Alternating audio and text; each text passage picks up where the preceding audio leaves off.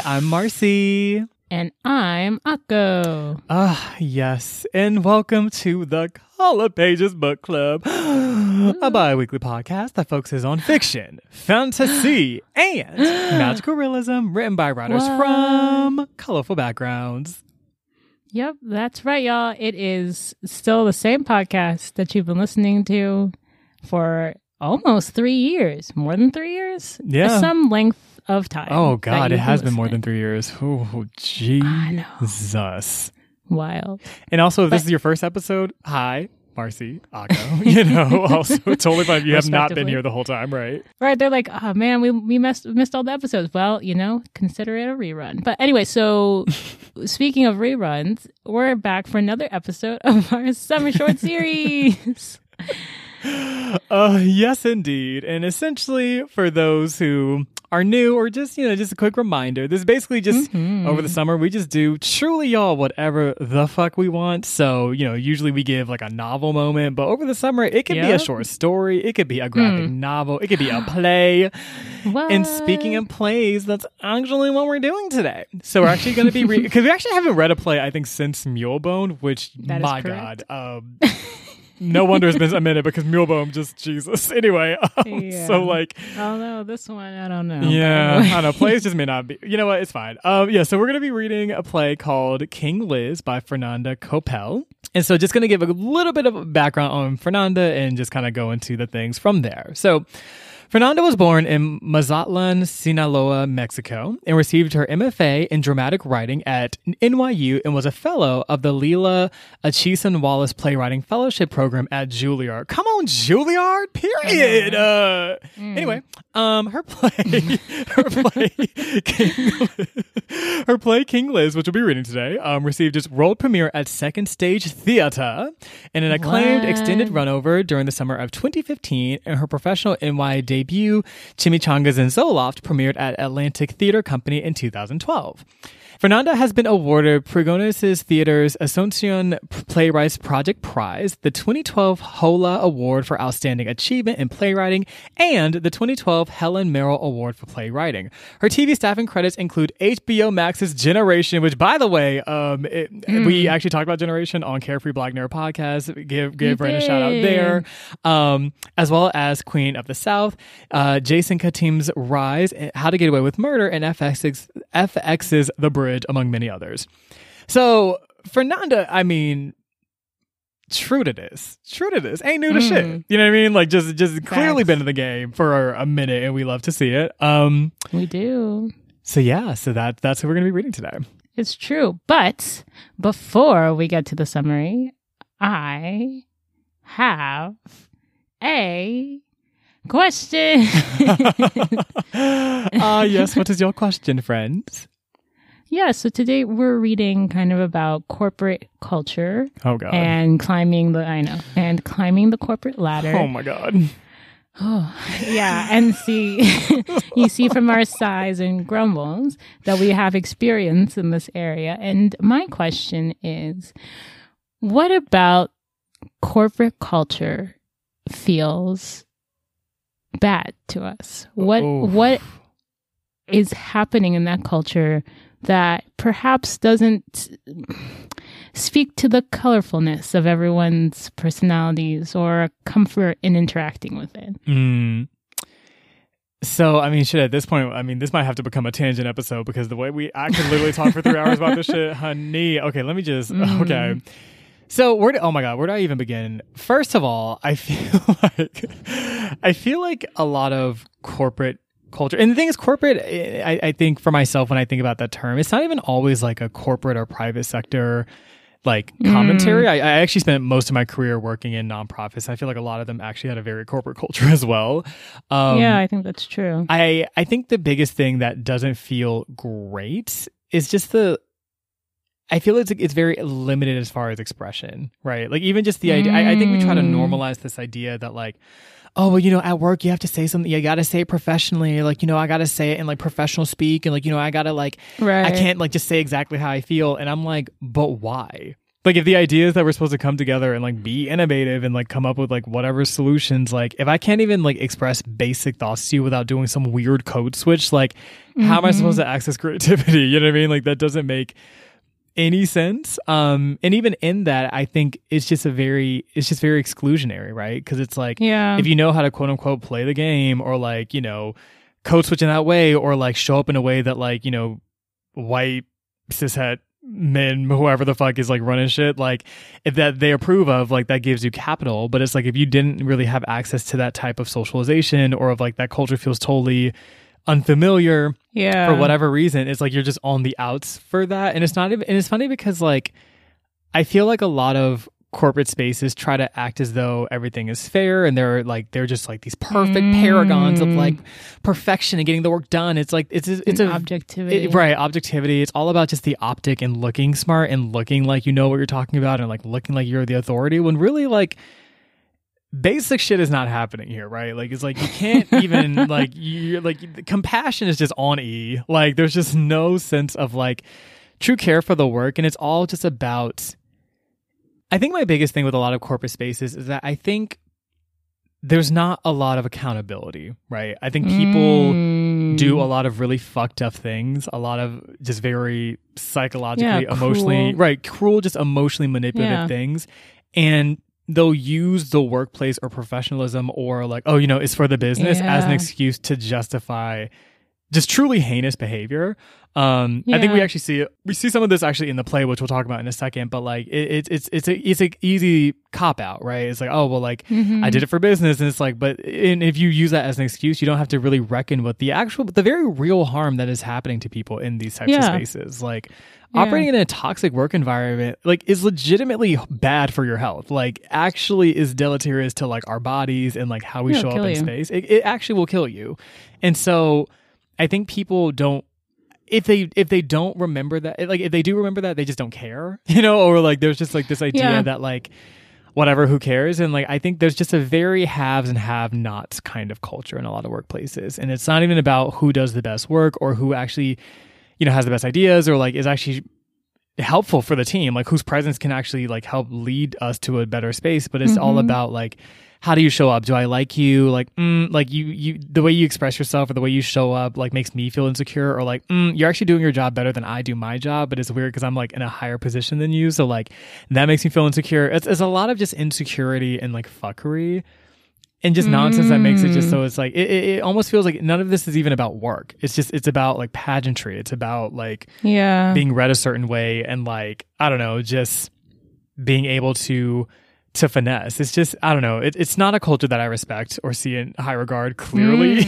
And so, and I think too, I mean, I'm also someone who I'm more so a have-not in every sort of workspace I've been in, right? Like I've never really been in a space, in a workplace where I felt like I truly belonged. And it's one of those things where like people say that they have that experience. I feel like they're lying sometimes because I'm like, does anyone feel like they belong? But like, I guess people legitimately feel like they belong at work. I've literally never felt that way. But like, so for me, it's one of those things where I can just easily observe, like, no matter what it was that I brought to the table, or even the ways in which I was being complimented for my work, like it was always an issue with how I showed up, or people just didn't like, you know, my confidence or whatever. It was just, you know, it's a very harmful space environment, and I feel like people, I think there's this idea that people use just for self-delusion, really, that's just kind of like, okay, well, I'm just playing the game, you just gotta play the game, whatever. And I'm like, it's not a game anymore, girl. Like, if you it's not a game, this is just who you are at this point. And like, it is what it is, you know what I mean? Like, I think we need to stop deluding ourselves into believing that somehow if I just play the game, that I'm like somehow maintaining my integrity, when it's like you're giving that up actually for the position of power. So, ooh, Marcy, and not even for the position of power, you're giving it up and deluding yourself that you're not, by saying it's just a game. I'm just, you know, like I have to play it this way. I have to, but it's not who I am. Right. I was talking to a relative and I was like, you know, because people will be like, you know, I don't really like golf, but I went to like please the partner, and it's like, okay, but like, what if you after like 6 years, right? Like you just play golf. Like, right. You can't be like, I'm just playing the game. You're like, you've invested 6 years. You could have a kid. In 6 years, you could have a 6-year-old. In 6 years, like, you could have a whole new, skill set, which you do in golf, which apparently you hate. Right. Like, you can't, and any time invested in something is giving a part of yourself too. And I think corporate culture tries to make this divide between your corporate life and your real quote unquote life. There is no separation between your life and your work. You are what you do. That's the communist critique of capitalism. Like this, what's it called? Like not isolation, alienation of labor, right? That's the critique. So you get to this point where you need to escape your own life under the corporate system. So I totally agree with you. Look, I have no love for corporate America either. I mean, I participate in corporate America because I'm just looking at this rent that's due every month. But, but I think there's a difference between having to live in this capitalist system, which we all have to, and believing in capitalism. I think capitalism as a philosophy, and I don't mean like trade. Like I feel like people confuse capitalism with like people buying and selling stuff. People have been buying and selling things since antiquity. That doesn't buying and selling things does not equate to capitalism. Capitalism is a philosophy, frankly, that stems from a colonialism, a commodification of people into numbers and statistics to serve usually and typically someone who is not part of the community or even the country, frankly, for the benefit of the exploitation of people. Like that's what it is. And I think when you look at capitalism and colonialism as intertwined in the same thing, branches of the same tree, you realize that its main root is fear in violence. And as you said earlier, insecurity. And so it becomes these spaces, these corporate spaces where everyone's afraid and we're not even sure what we're afraid of. We're just afraid. Well, of course, we're afraid of losing our jobs and not having the money to take care of ourselves and basic human rights, especially in America when there's absolutely no safety net. But there's just, even when people feel like they're on stable ground, they still feel this fear, this psychological fear that's, this almost abusive fear. And that's awful, right? Like, I think people should normalize the idea of workplace abuse more. Come on. Absolutely. Friends. Because it has the same sign. First of all, you're with these people for hours of your day, most of your day. Of course, if your coworkers are triangulating you or your boss is particularly critical of you, if people are making a space where you're always the scapegoat, of course that's abuse. And of course it's having a psychological effect. But the idea is like, well, this isn't about emotions. We don't have to be friends here. That takes this like role of excusing just heinous behavior. Heinous shit. Heinous. And, it's not okay. And then people take that with them outside of the workplace. Like, and then people bring their insecurities from outside of the workplace into the workplace. There is no separation. There's no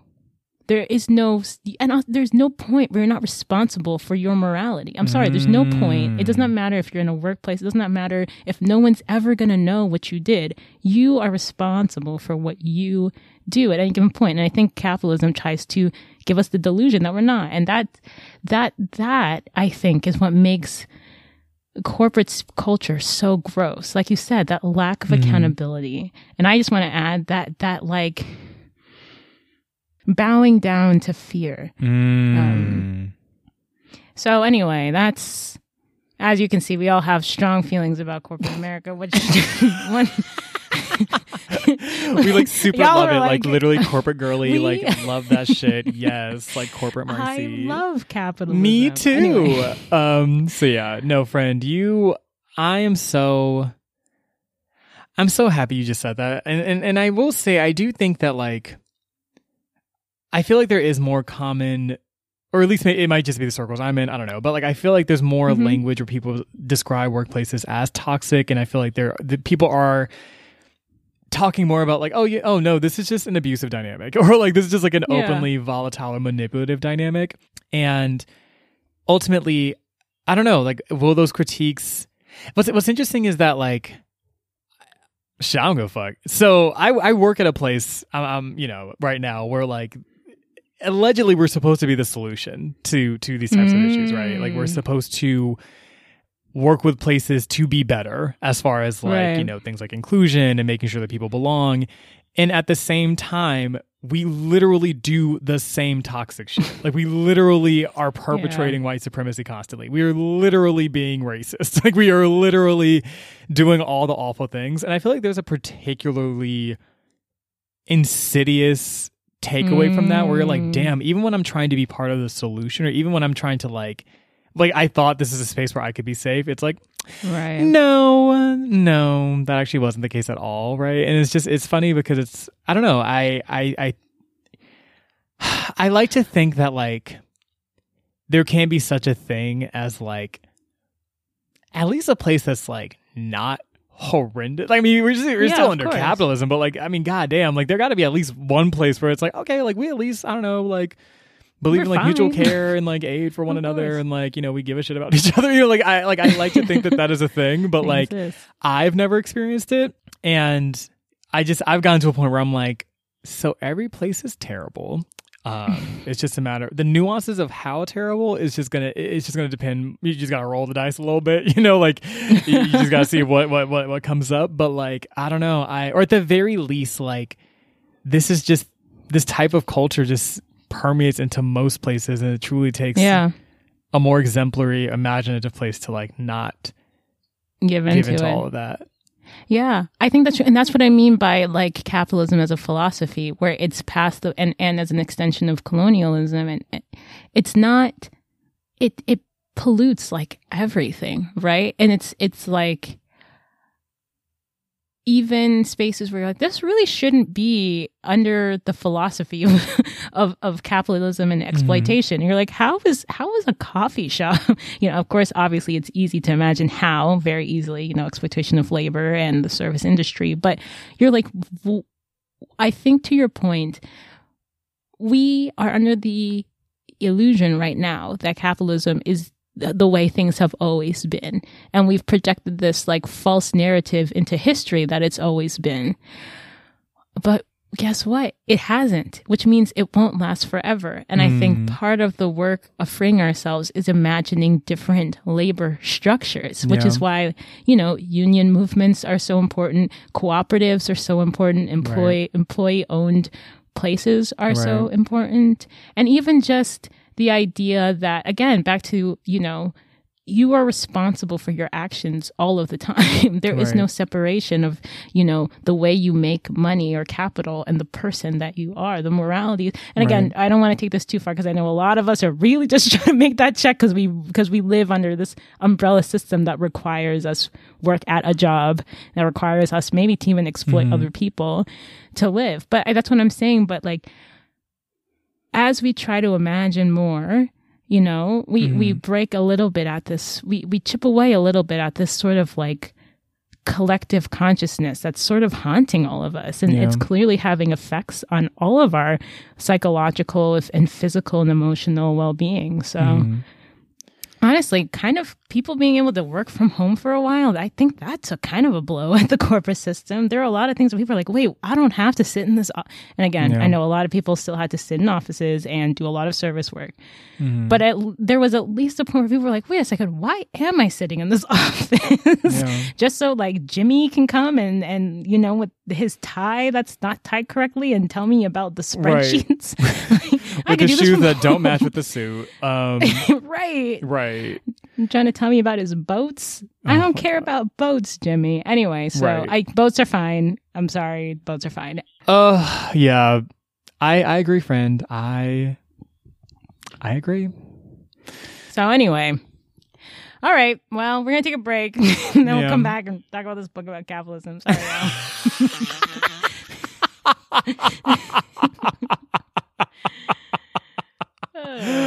Whoo! That sent me. Yes, it did. See y'all.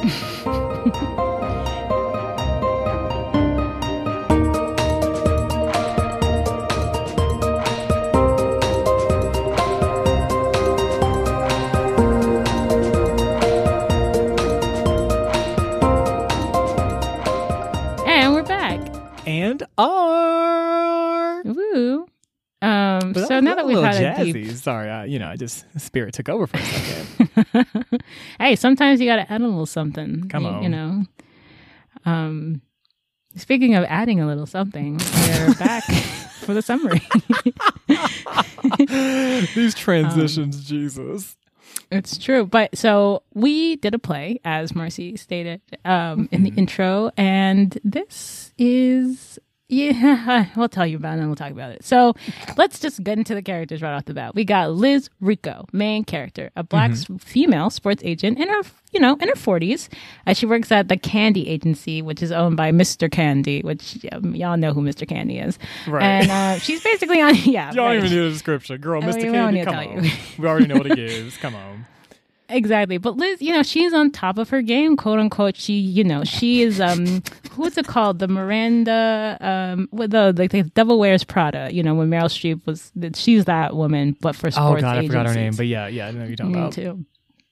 Anyway, so she also has an assistant who is the, Anne Hathaway of the situation. She's in her 30s. She's Latina. She has her MBA.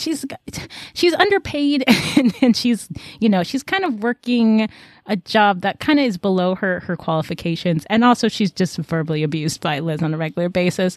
Yes. Although I think in the corporate context, it's like a snappy, witty, I don't know what I would call it, just verbal abuse. But it's abusive. And her name is Gabby, by the way. Yeah, her name is Gabby. But I think in the culture that they're in, it's supposed to be like the Devil Wears Prada situation. Then we have Mr. Candy, who's the CEO of the agency and who Liz and Gabby both work for. And Liz was kind of his protege, if you will. Mm-hmm. Kind of probably like she had the same experience with her with Mr. Candy that Gabby is having with her.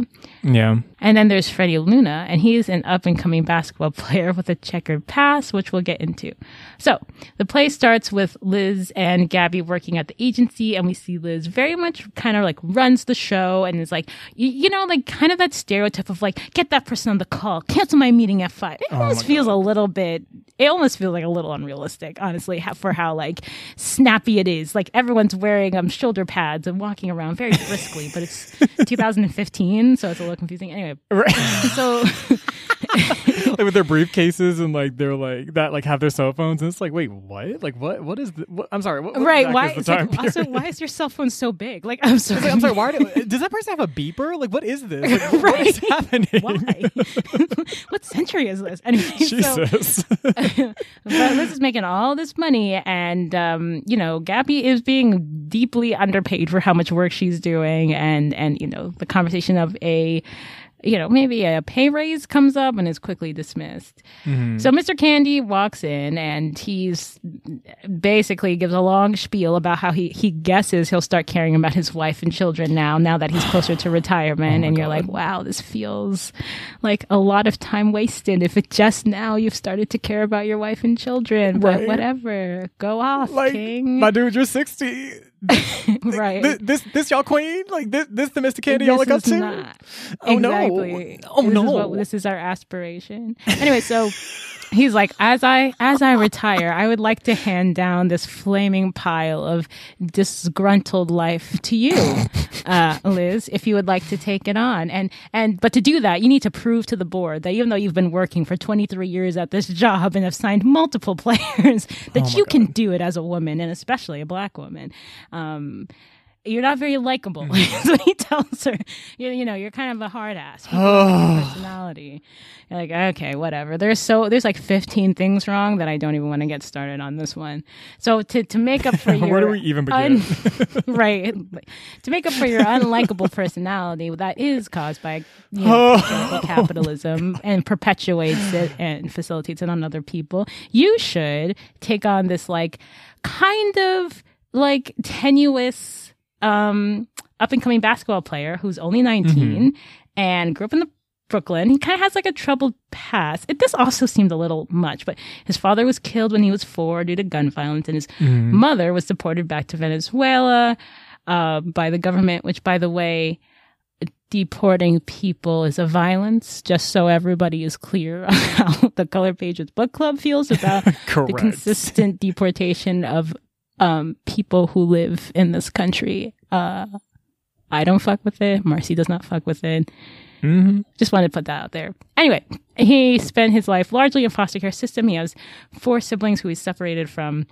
And he also has this kind of like, I don't know, he was accused of battery, and the battery's pretty bad. It left one guy paralyzed and one guy blind in one eye, or I think without an eye entirely. And he swears he's innocent and he was covering for someone else. Now, before we go any further, these are pretty bad injuries, right? Like the people that he harmed are deeply injured, or the people that were harmed, if not by him, it sounds like he could have been a friend, were deeply injured. So, it's not like something you could just, just roll past and pretend it didn't have effects on people.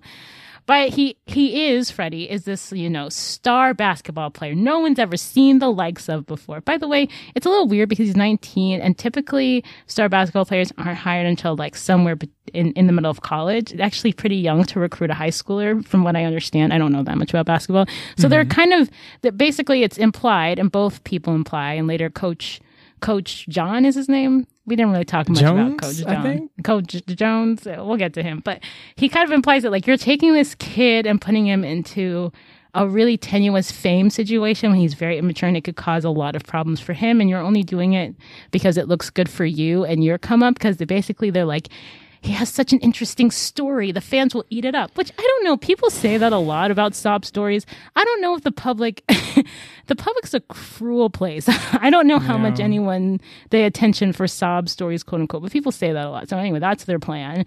It's a bad one. So they go and they meet up with Freddie, and, he's obviously young and unaccustomed to like white business practices, and, he just is.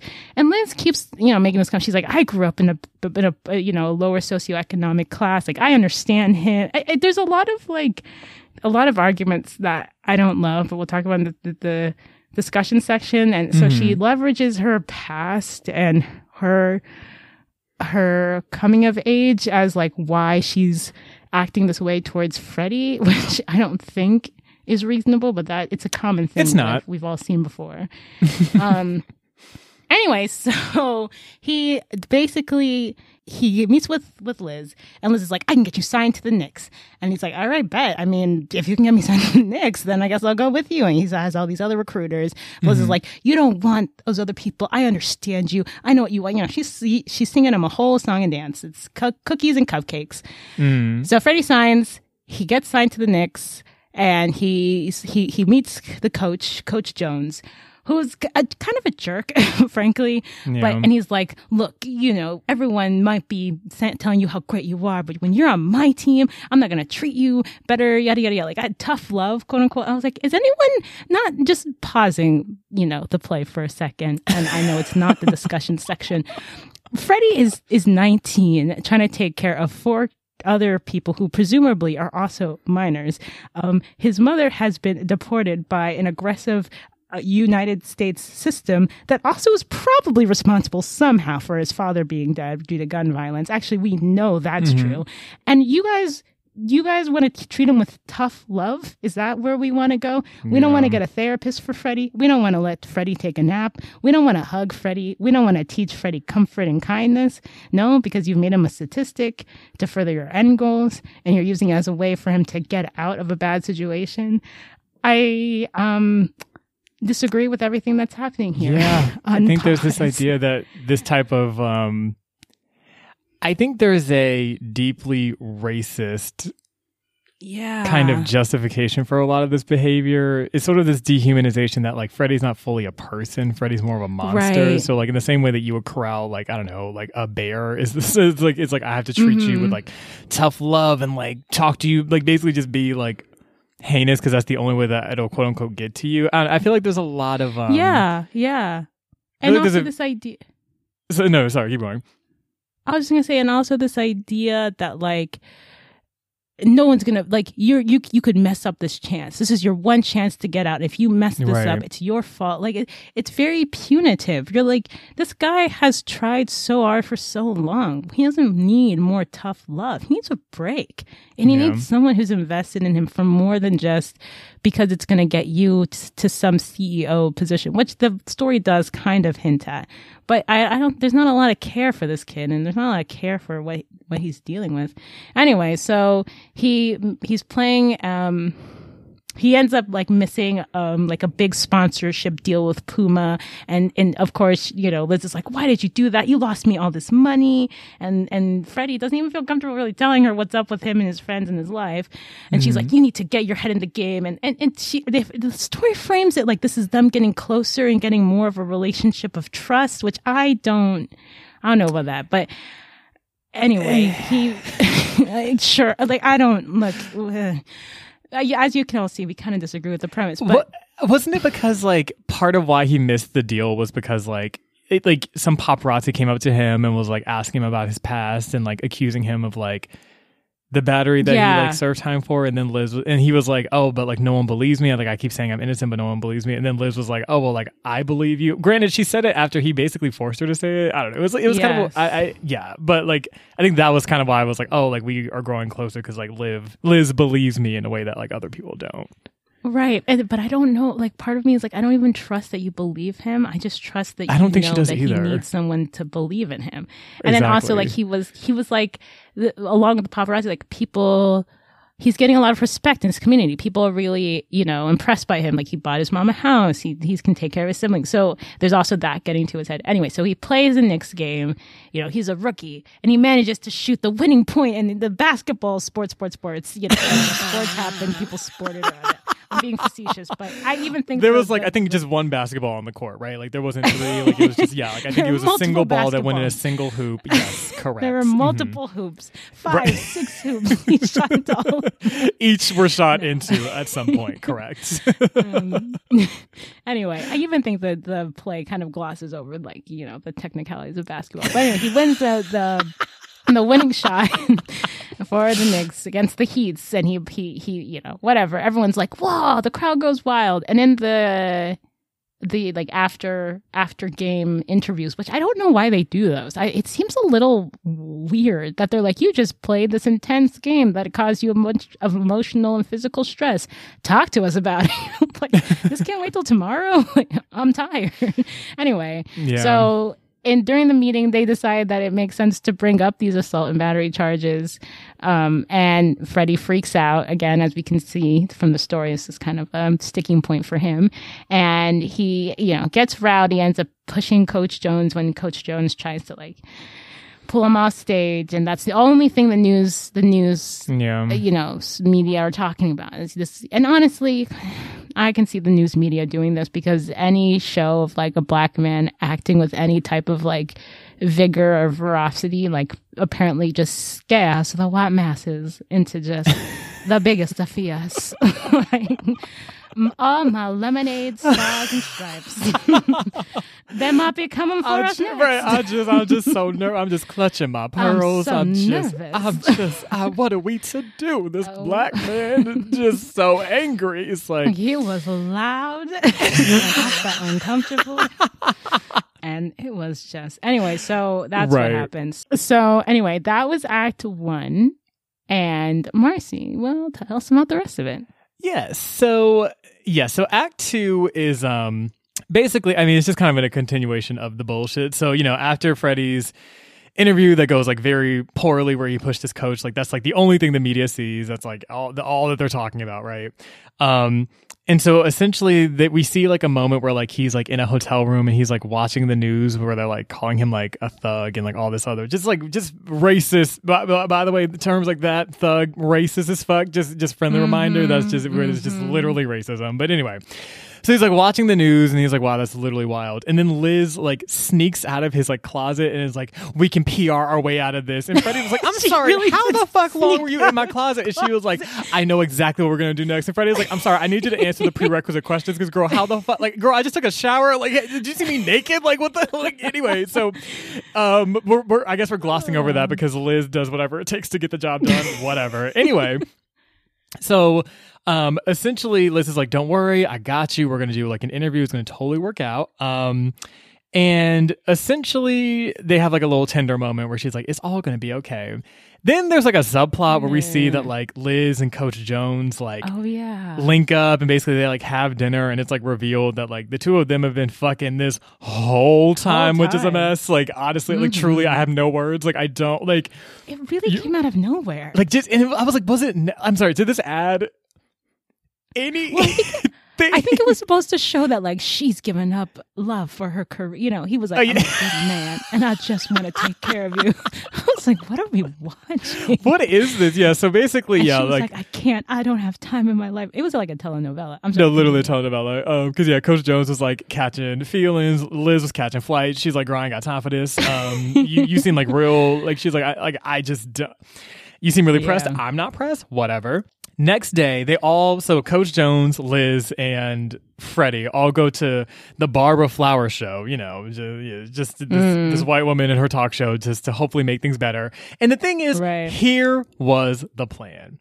Everybody involved had a script. Coach Jones had a script. Liz had a script. Freddie had a script. Barbara Flowers, a script. Damn, girl, I had a script at this point. Everybody had a goddamn script. It was like, Barbara, you say it. Like, by the crafts table, looking at the script, being like, "Ooh, they took a whole left turn on page 8." Right? Like while eating their sandwiches. Literally, I'm like literally reading the script, and I'm like, I know exactly how this conversation is going to go because there's a script. Look at God. So basically, everyone has a script, right? So it all starts according to plan. They're like, whoop, whoop, whoop, la, la, la, Freddie, your life. Tell us about your past. Like, oh, yes, you've experienced like fucked up institutional neglect. Oh, my God. Tell us more about that as if this is an individual thing on you alone. And like, it's not really a commentary on broader systems and like how we're just really failing entire groups of people. But like, yes, your individual story. Yes. And so Freddie's like, yes, Barbara. And then at one point, Barbara's like, and just peak white woman energy. Goes off the script again. Remember the script that all of us had? She jumps high off that shit and basically starts bringing up Freddie's past again, like just out of nowhere. And essentially, she's like bringing it up, and Freddie's like, "Well, I did not do this." Like blah blah blah. Like she was like basically she was saying like, "Well, you served the time for this crime, so clearly you did it." And he was like, "Well, no, like I didn't do it. I just where I come from, like we don't like snitch and stuff like that." So Barbara's like, "Oh, so like." So you know who did it. And then Freddie's like, what? And she's like, so are you an accomplice? You're an accessory to this crime? Like you're saying you're innocent, but it sounds like you're an accessory to the situation because it sounds like you know who did it and you're leaving that person's innocence out there. So now they're just roaming the streets because you, Freddie, are an accomplice. And then Freddie's like, what the fuck? And then she was like, you're letting super predators just super predator their way. Right. And then literally she was like, oh, and by the way, we got in touch with your mom in Venezuela to get a comment actually. And she said the following words. And then Freddie was like, I ain't even gonna let you finish that sentence because you got me fully fucked up. So Freddie just completely goes. Just so we're clear, that the mother, which the U.S. government decided to not allow to be around her children to raise them, that's the one who they somehow had the means and money to find in another country, but felt no need to get her to the country. No, that's fine. Thank you for that uselessness. I don't know. Anyway, Jesus Christ. But yeah, so Freddie just completely goes off. He he lunges for her at one point. It's like a lot. It's like a lot. And so Barbara is like, she's like, unrealistic too. What'd you say? It's kind of an unrealistic portrayal too. Anyway. Yeah. So like, how many people do you know are going to lunge at someone in the middle of an interview? Like, I think it's a little overplayed, but whatever. Continue. Yeah. So basically, Barbara's like security, and then all of them get kicked out. So then the next day, Barbara's over here pressing charges. Liz is personally like, I need to like recover Freddie's image because like things are like not good. Like deals are dropping Freddie. The league is damn near about to drop Freddie. Like everybody's like, oh girl, Freddie Luna has got to go. And so Liz is like, I feel personally responsible for Freddie. I don't know. I care about him. I want things to work out. Like, I feel like we aren't really giving him a chance. Like, I feel like we just like threw him into a very tenuous situation with like no real preparation, and then like subjected to him to all this like racism and PTSD. And like we could be accountable, but like why would we do that instead? Like I just feel like we can just coach Freddie to be better. And then Candy's like, yeah. So Liz, what's gonna happen next? Because we only got about 20 more pages of this play. I'm gonna need you to. Freddie's getting the chop, girl. Like I don't know how. Like I don't really know what to say to you, but Freddie's got to go, and Liz, you got to be the one to tell him to go. So that's what Candy says to her. To be fair, Liz does not want to do this. She wants to keep Freddie. No. She wants to like make things better, but she does. Essentially, she's like, whatever. I don't have a choice. So she calls Freddie. She's like, yeah, girl, it's a wrap. And Freddie's like, well, shit. He's about to go to practice, too. Yeah, Liz about to go to practice. And so, and mind you, like, everybody's dropping Freddie. So now that's including Liz, the one person that he thought, he could trust. So fast forward a little bit. Liz is given the CEO role of the Candy agency. So Mr. Candy, I guess, finally decided to care about the family that he's had this entire time, mind you, but just opted to now look up and be like, yes, my family, I should care about these motherfuckers. So now that Mr. Candy's gone, like, Liz is like, also, I'm sorry, Mr. Candy, every time I say the name, whatever. So Liz is now the CEO of the agency. So we're seeing her like welcoming ceremony, and she's like giving a speech, and like everyone's being like very like culturally white in the space. And then Gabby like bursts into the room and like runs on stage and like whispers something to Liz. Also, content warning. There's about to be some mention of suicidal attempts. Just wanted to bring that up. So basically, I'm going to pause. Okay. So basically, Gabby tells Liz that Freddie attempted suicide. And so Liz, she leaves the ceremony. She goes to the hospital. And she basically finds out essentially that, Freddie attempted suicide after kind of getting suspended from the league. His contract got terminated. Liz also dropped him as his agent or whatever. Yeah. And so she's like at the hospital. She's talking to Coach Jones, and Coach Jones has like a kind of like a "I told you so" moment. And Liz is like, "I'm sorry, bitch. Is now the time? Like, it's now the time. I need to make sure Freddie survives." So this happens. It's obviously very tragic. Fast forward more, and we see that Gabby is now basically promoted to the position that Liz was in. So Gabby like has her own office. She's like doing her thing. It's like subtly implied in some of the conversations that she's having on the phone that she's like becoming like Liz, which yikes. Like, I really hope that doesn't happen, but whatever. But it will, right? Because Liz probably wasn't like Liz until she was under the tutelage of Mr. Candy. Yeah. So but violence. Yeah, I guess. So basically, so Liz visits Gabby one day in her office and is like, "Hey, Gabby, I'm actually starting my own agency, and I really want you to be a part of this agency. You can have equity in the company, like competitive salary. Like, girl, I got you. But like, yeah, let's start our own shit." And like, Gabby was like, "So Liz, respectfully, Liz, I know you really came all this way, but respectfully, I do decline. Yes, I do decline. With all due respect, because you were verbally abusive," and she didn't say all this, but basically she's like, "No," and I'm like, "Thank God." For a second, I really thought Gabby was gonna be like, "Okay," and I'm like, "Oh my God, please do not join Liz at this fucking agency." Right. Anyway, that's true. Although I don't know if her staying is her, like, it doesn't sound like you said. The implication is that she's like, "I don't like how you treated me, but I do like the power that you have." Like, kind of like this, like, there's a point where it says it's good to be king. So it's like, she was like, "You're coming for my job." And Gabby's like, "Low key, yes. I don't like myself being in this position of lessness, but I don't want the system to change. I just don't want to be in my status anymore." Anyway, yeah. So there's that. So basically the play ends with Liz visiting Freddie in a psychiatric hospital. And they start to, I guess, reconcile their relationship. Yeah. The end. Anyway, so that's like how the play ends. I feel like we're both giving a very sort of like ennui energy right now. So let's take a little bit of a break. We'll come back with, we'll try to, give a tempered response when we get Sounds good. See you on the bit.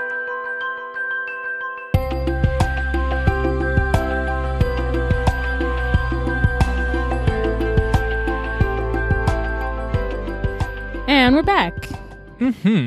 Yeah, so, okay. I want to start off with praising the author and what she did really well because, you know, we still got love for the author and the hard work she's doing as obviously a Latina woman who's working in the industry. It's witty. The play is witty, okay? The back and forth is funny, it's snappy. The characters come to life on the page a little bit. I think there's a little bit too much reliance on tropes. Like their past seems kind of like bullet points for their motivations rather than like a tapestry of their character. But you know, for the most part, it's snappy, it's witty, it's well written. We've met a Liz. We've met a Gabby. You know, if you've worked corporate America any amount of time, you've met these people. And there is, and it's written in 2015. So for parody, that's when Hamilton came out. So there's a critique here.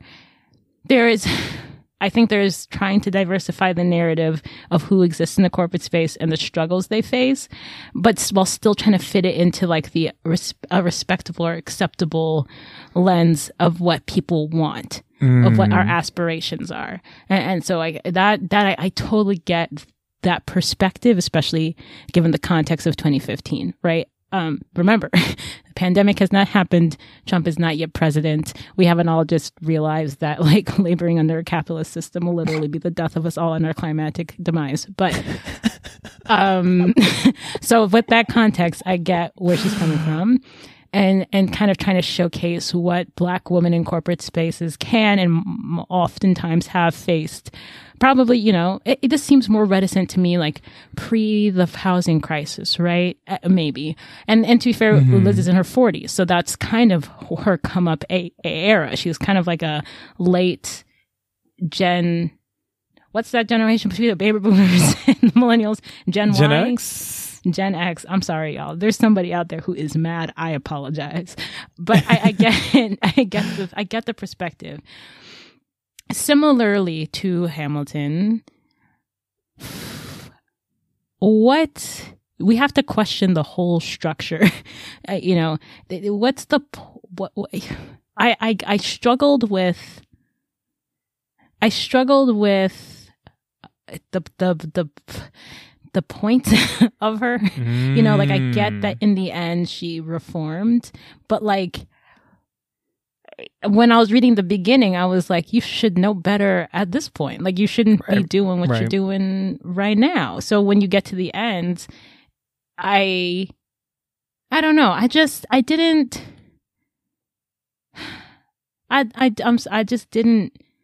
I feel like to come at it now, it's too costly for you to what it took you to change is just a little too costly. And I'm not convinced you didn't know what you were doing at the beginning. And maybe this is a lot of people. Maybe a lot of us are turning off part of our brains to do what we're doing until we reach a certain age. And then we turn it back on and realize what we've done. And now it's too late. Maybe that's actually an accurate description of a lot of people. And that's where this play is coming from. And if that's the case, maybe this is a warning, a really good warning to society about the cost of what you're doing. And, you know, fine, I'll take it. But for me, I was like, I don't know, maybe I've met enough Liz's that I was just kind of like internally, like I was in my own feelings or something. That's real. Oh, listen. So, yeah. No, that's real. To your point,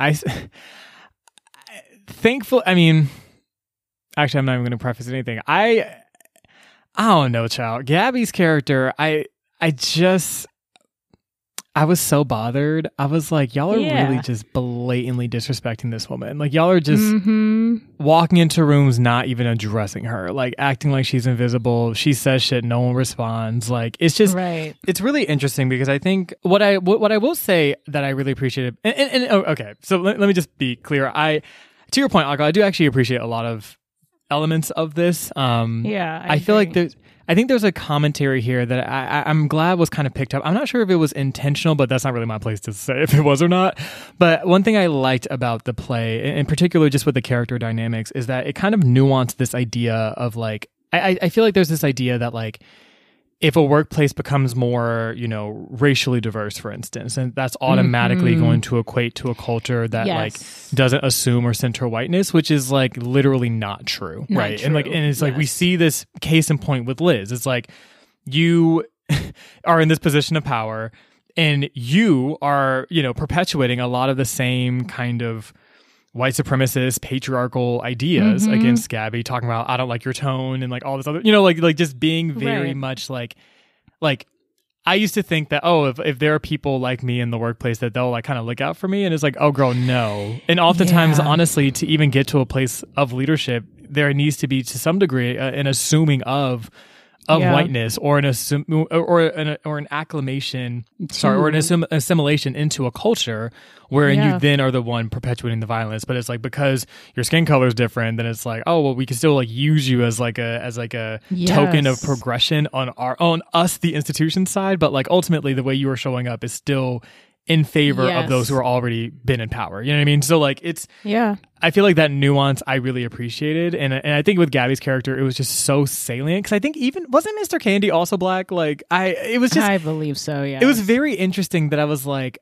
we got all these black people in power, and this the kind of culture we made. Like, and maybe, honestly, Marcy, talking to you more, I think I think the play made me so upset because you're right. It's like getting at something that's really, we do experience, especially like with older generations in the workplace, kind of being like, you need to work twice as hard to get half as much. Like, and they're saying stuff like, well, you got to show up and you got to be better than all these people. And almost like being like, well, I'm not going to come and protect you if you mess up. Like, I'm not responsible for you. It's almost separating themselves. I mean, like, well, I'll let you fall. Or even this kind of, what's it called? Like, only tokenism, like only one of us can survive. Or like, exactly. And sometimes I even think, it's what I mean. It becomes like an act, like, I don't know. Yeah. Anyway, I cut you off, but you're totally right. Like, and then in the same space, and it's probably like salient that they chose sports to do this, or the author chose sports, is this the continuous commodification of a community, right? Like, you are also commodifying this young man. Right. And sorry, continue. Oh, sorry. No, I just want to say really quickly, I love what you're saying right now, because it was so, I was like honestly disgusted with how they talked about Freddie. Like, just in these meetings, like whenever, when Liz and Mr. Candy were talking about like, oh yeah, like, troubled past. Yeah. Like, dad died because of gun violence. Like, it was very like, they were just breaking him down into these sort of archetypal shortcuts of a person. It's like, or like they only saw him as like a sob story, quote unquote, where I'm like, this is someone's entire life. Like, I'm sorry. Like, this isn't like a chess piece in your fucking, like, I don't know, game to like, get a bit more coin, girl. Like, this is someone's entire life right now. Like, and you're literally breaking them down. I mean, this is literally tokenism, right? Like, you're literally dehumanizing this person to the extent that they are simply one thing, or like just one experience, and like you're using this as like you see him as like a sympathy card, or you see him as like a weird like fucking. It's like, oh, he adds something kind of spicy to the mix, and I'm like, this is not how you treat people. And yeah, I've been this person. I've been this person in spaces where, and it's so, what's so odd about it is, one, you'll be talking to someone, words are coming out of your mouth, and the person, I don't know, they're on Jupiter, Saturn, some other planet, but it's not this one. They're in dimension 6, 7, 8, 9, or 10. I don't know. But the words that came out of my mouth and the words that you heard, completely different. Like, absolutely not. There's somewhere near like... Yeah, and it's only when you kind of get angry or irritated, and it's only after like I've had people come back and apologize for their behavior too, but at that point you're looking at them like, what in God's green earth made you sell your humanity? Because that's what Liz comes to terms with at the end of this. It takes Freddie almost dying for her to realize that she sold something way more important than money. It's not marrying Coach Jones, because Lord knows if that would have been a good idea or not. I don't know. But please, God, no one in this situation get married.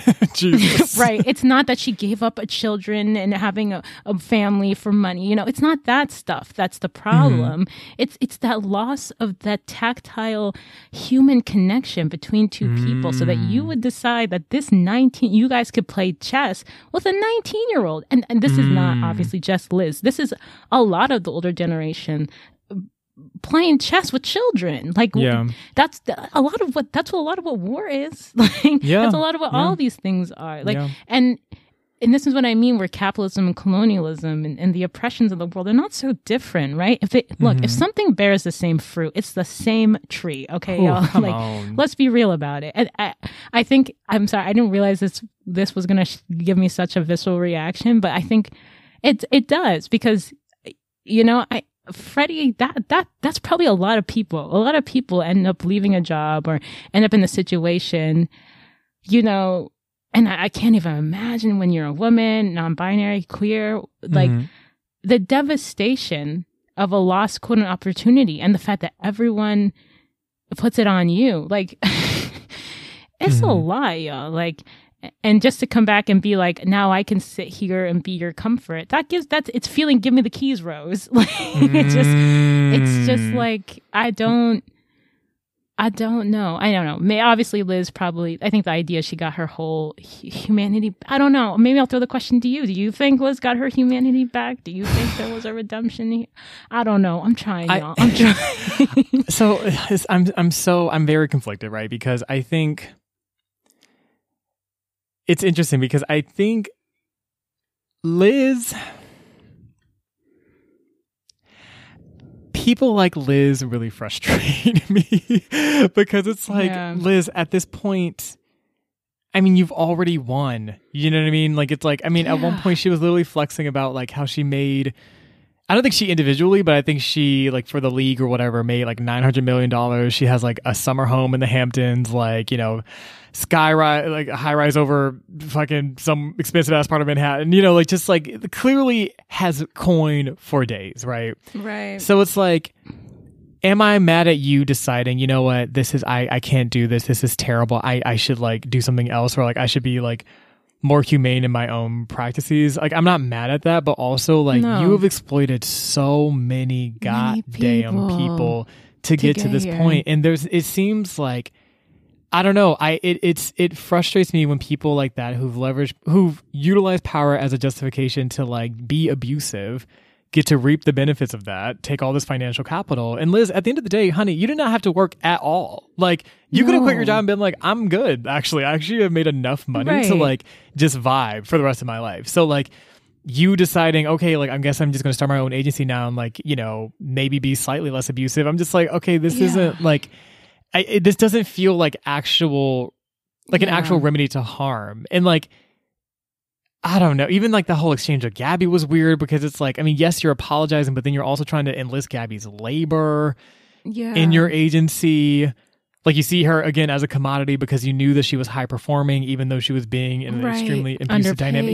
It's like, I just don't really respect it, if I'm being honest. And maybe that sounds harsh, but like, I'm with you. I can't fully, I'm not against the idea of changing your mind, but it doesn't feel like, how much did you change? And again, this isn't just exactly.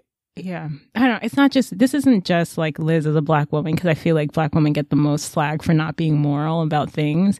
I've seen the Liz character across all races, frankly, and all genders, and especially with this like girl boss narrative, which it is perpetuated a lot in like the white feminist capitalist space of like, well, if a man did it, it would be okay, so it's okay if I do it. It's like, oppression doesn't need being oppressed. You could be, yes, you could also be a terrible person. You're correct. As another human, you could also be terrible. So I don't want to like, be like, this is just like a black woman. And frankly, I've seen it pretty evenly across the board, frankly, across people, probably maybe a little more, honestly, from non-black people. But it's like you said, I just don't respect it. Like, I'm sorry, I just don't. I don't have... At the end of the day, you can't go back and fix all the lives that you bulldozed through on your way to the top, right? You want to climb this ladder, 4D chess, moving in silence, get to the top. No one can touch me. I'll fuck over anybody to get to the top. I'll lie. I'll cheat. Like, fuck y'all. I'm not here to make friends, bitch. Like, it's just all that. Like, I guess, right. But the question is, like, America, in the U.S., we're very lonely. Like, we talked about this in another episode. So, like, why these two things exist in our culture: loneliness plus this hyper individual, screw everyone over on the way to your individual success. Mr. Candy hasn't seen his family in 30 years. He can't even remember if he named his kid after Liz or not. Literally, Gabby has to tell him. Like, this is. I guess I'm just asking, what are we trading for? Like, what are we trading for? And I'm not. Look, no one is trying to knock anyone for a good life, even a comfortable life. Hell, I won't even come at you for a luxurious life. But what I do know is Liz didn't have to ruin Freddie's life. She did not have to do. She could have been patient. She had, in fact, she was, by the end of it, when she's trying to make up for everything, she's neglecting her other clients and their huge $1 million deals. Like, this is what I mean by capitalism as a philosophy. When it gets to the point that you don't even know the plot anymore, that it's just about the coin coming in, then you've lost something precious, in my opinion. And I'm not saying that from my high horse. I'm saying that from no horse. I have no horse. I'm just standing in the crowd with all of y'all. I'm just sitting in the grass. Maybe a soapbox, maybe. But, anyway, I don't know. I don't have, again, I'm not coming for the author. I think the author wrote a great piece. We obviously... Maybe this is what the conversation she wanted us to have. No, maybe exactly. This visceral response is what she wanted. So, if so, kudos. Cause, no, absolutely. And honestly, shit, it makes me, I'd be curious to actually see this live, like as like the actual, like enacted as the play. But no, I completely, that's you. Yes, I totally agree. And I think the other piece, the other nuance here is that, like, I mean, it seems like a trope, but it also is kind of real to life, is that I think what really frustrated me was that, to your point, it took Freddie nearly dying for there to be this awakening of like, oh yeah, like I have been actually terrible. It's funny, I've literally talked to actual people like in my work life who've talked about having similar pasts where like they fucked people over and like were shitty, and then like a situation like this relating to death or illness or something that kind of like wakes them up. And it's interesting because I'm always like, how sustainable is that though? Right? Because it's like, obviously in the immediate aftermath, you're very affected by this, but like, how long does it, I'm sorry, is this change going to be sustainable? Is this like a fundamental philosophical shift, or is it like a, yikes, what happened to Freddie was like really bad? Like, ooh. Yeah. And then after a few months, like we just go back to the same toxic behavior. You know what I mean? Like, and it's just, and to your point earlier, it's like, I feel like I'm just out here trying to make it can only be a justification for so long, right? Like you have like fucking 8 summer homes. All of y'all are rich as shit. Literally have more than enough money. I'm sorry. How is Gabby being underpaid in this institution? Right. Please it just explain doesn't to make me. any sense. Gabby is about to be out here without a home, and y'all are over here with 8 homes. Like I'm so y'all have as many homes like, as it's just, basketball like hoops. that. Like literally, y'all got more homes than like teams in the league, girl. Like I just like than players in the league. Shit. Like I'm just like y'all over here bankroll it, and it's just like this whole I'm trying to make it, and then like I don't know. It becomes a platitude. It becomes an empty platitude. Yeah. It's a platitude where it's like y'all are living in excess, and it's like and to your point earlier, like I think specifically when it comes to, things like, especially like a black capitalist philosophy or like, demonstrations, like I think it's easier or not easier, but I think there is a certain, racism, right? Like people are just more critical like of things that white people just do or that men just do, right? And so like I don't want to like be coming for their necks because, and make it seem like it's giving that. But like I do think there is a piece where I'm just like, to your point, like y'all just lost the plot. And like, and it's interesting because it really just makes me, I think this play really just made me look at workplace dynamics and just how so much of it is also just in how complicit people are too, right? Yeah. Like, yes, you have like a Liz or a Candy that is like an abusive person, but like a lot of situations where like people like, just everybody was just overlooking Gabby, like literally just like treating her like she didn't exist. And like, that was just like like if you weren't the one who was enacting the harm, you were at least you were witnessing the harm and saying nothing about it, or you were just being complicit in it too. And it's like, and it just makes me think about how oftentimes I think and yes, rightfully, I think when we talk about like what it means to be in an abusive or toxic workspace, I think the leadership is an important place to really start. But we also need to really look at ourselves too, right? Like, in what ways are we choosing fear and choosing inaction when we know that what's happening is wrong? And oftentimes overestimating the actual risk to us actually speaking up, right? Like, I think people assume if I say something, and this is the part that I don't think a lot of people would say this, but I think people know that, okay, well, at least if this person's the scapegoat, at least if this person's the target, I'm safe this week, right? Like, I don't have to worry. Like, I'm good, like better them than me, right? And so in that, it's like in I think a lot of these people wouldn't, I mean, ideally that wouldn't be happening at all. But I think for them, it's like, okay, well, shit, at least it's a little bit of a buffer. No one's really looking at me if this person is, the one on the chopping block. So it's just like, that's something that I'm also like, yikes. And it's funny because, I don't know, where I work, we talk a lot about like work. We talk a lot about like things like workplace allyship and like shit like that. And I'm like, I feel like that's just not like real. like I feel like in a lot of places, like it's just not a thing. Like to really get to a point where that's actually happening. Like there's a lot of work that needs to get done before that. It's just anyway. I think you're so right about the scapegoat, but I have been the scapegoat. I too have been the scapegoat. I am currently the scapegoat. Yes. And I think, the person hiding behind the scapegoat thing, or the people really hiding behind the scapegoat or not saying anything, think that they're not losing their humanity. Like, it's kind of like if a bully is bullying someone and I'm not bullying them, I didn't do anything. So I'm not losing any of my humanity. In fact, I'm justifiably afraid of the bully.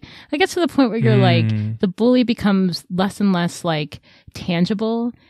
And your fear, and in fact, in and of itself, is the violence. Because you've lost part of your humanity. And now you have this fear of this kind of like ethereal, like someone will, like this. I guess what I'm saying is, if you start on that trend, just like we're saying with the golf, it becomes who you are. It's not like you can turn it off when you finally get to the top or whatever. You're just gonna, that becomes your personality at a certain point. I don't know. I think people need to be more careful with how much they trade their humanity. Like, really, I think we really got to think more intentionally. But, to end this on a lighter note, Marcy, not a lighter note, but like a revolutionary one. What do you think is the type of workplace that would inspire happiness? I love this question so much. Well, first of all, I think there needs to be, at the center of any workplace, just like a culture of care.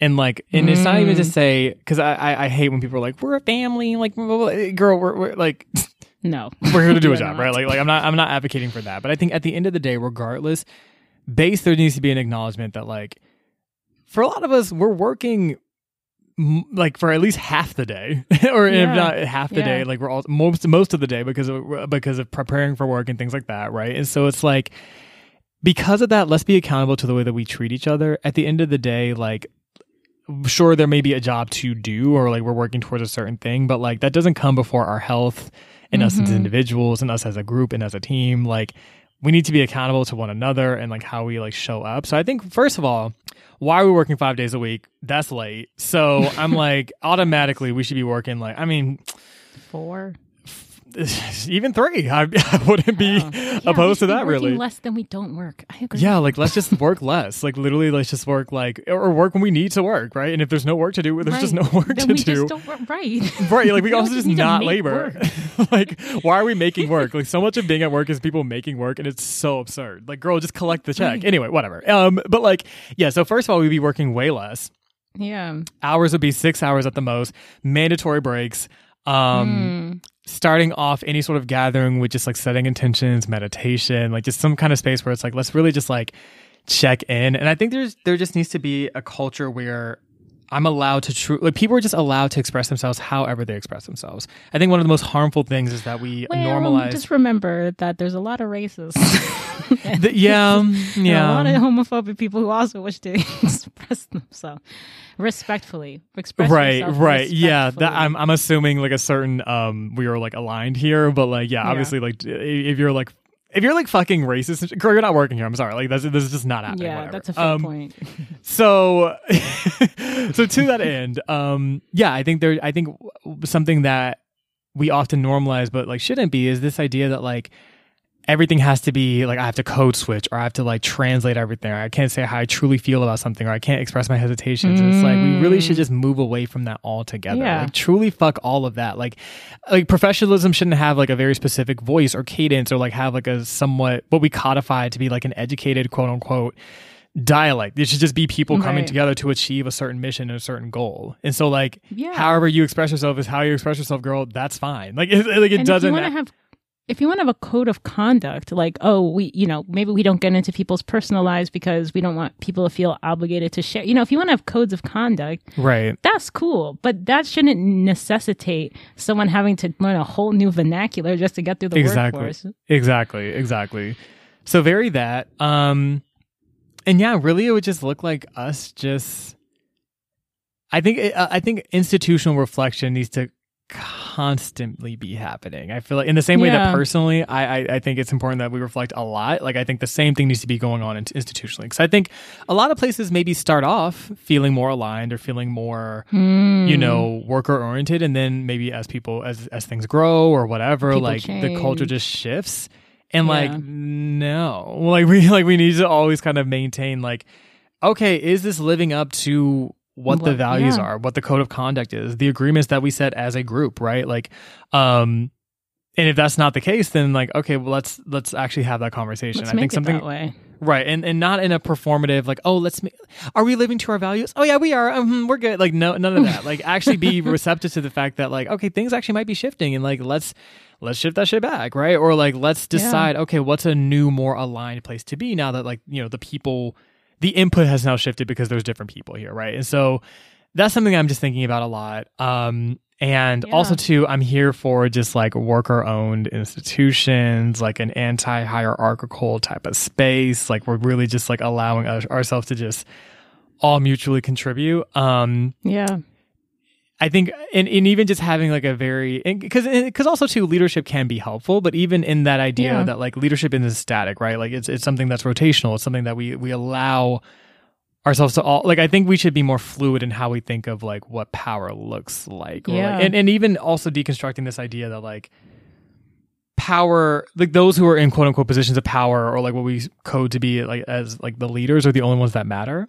Mm-hmm. Because like that's, I mean, that doesn't even make any sense. Like a leader, like truly doesn't. Like a leader is more dependent on a follower because like if you have nobody, girl, who are you leading? You know what I mean? So like it's just so I think with that there should also be like that rotational sense of like we are all mutually coming together to be a part of this. And so this is, I'm not going to gatekeep this, even if I may be the one who maybe originally came up with this idea. Like I'm not going to be. This isn't mine. This is ours. So to that end, let's all show up here, right? So that's what it would look like for me. What about you, friends?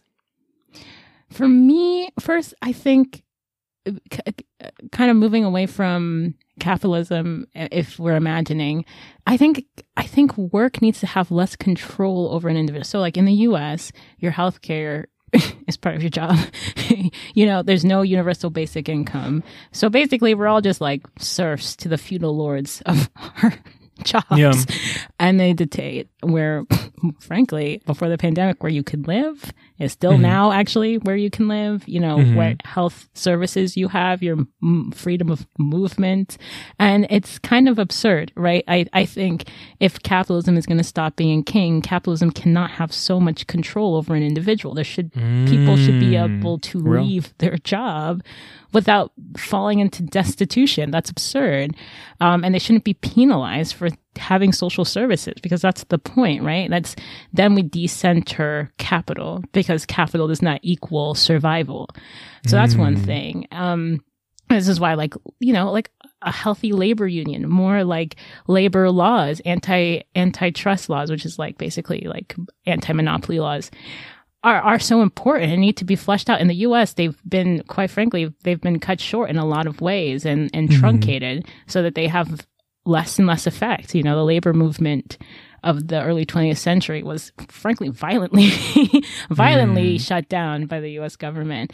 And stuff like that.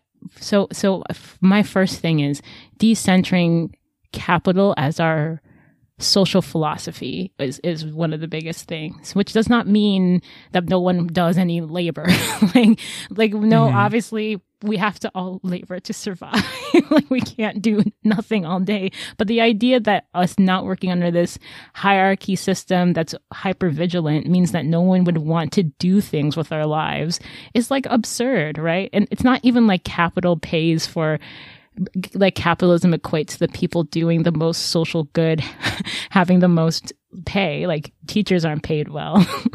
Clearly right. we've got something wrong. So that's one thing. I think the other thing is, to your point about power, I think a lot of people separate power from responsibility. That cannot happen. The power and the responsibility have to go together. So if you're in a situation, it's your responsibility. The leadership means more than power. Leadership is a responsibility. The power should flow from the responsibility, not the other way around. You can't just, I think there's too much an idea of power as being able to tell people what they should do all the time and have them do it with no consequence or consideration for their time and a realistic expectation. That's the power without responsibility is just exploitation.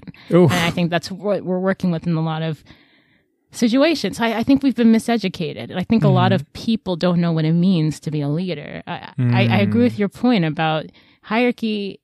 What if you had a situation where everyone could bring their best ideas and their best autonomous way of thinking about things to a situation, and everyone felt like it's more like a team, and everyone felt like and I don't mean team. I know people be using team in a destructive way, but I mean that's, Susan's really good at this. That's Enrique's really good at this. Stephanie's really good at this. And all of them were given the trust, that they can do it without being micromanaged. How much better could people create in those spaces? I think a lot better.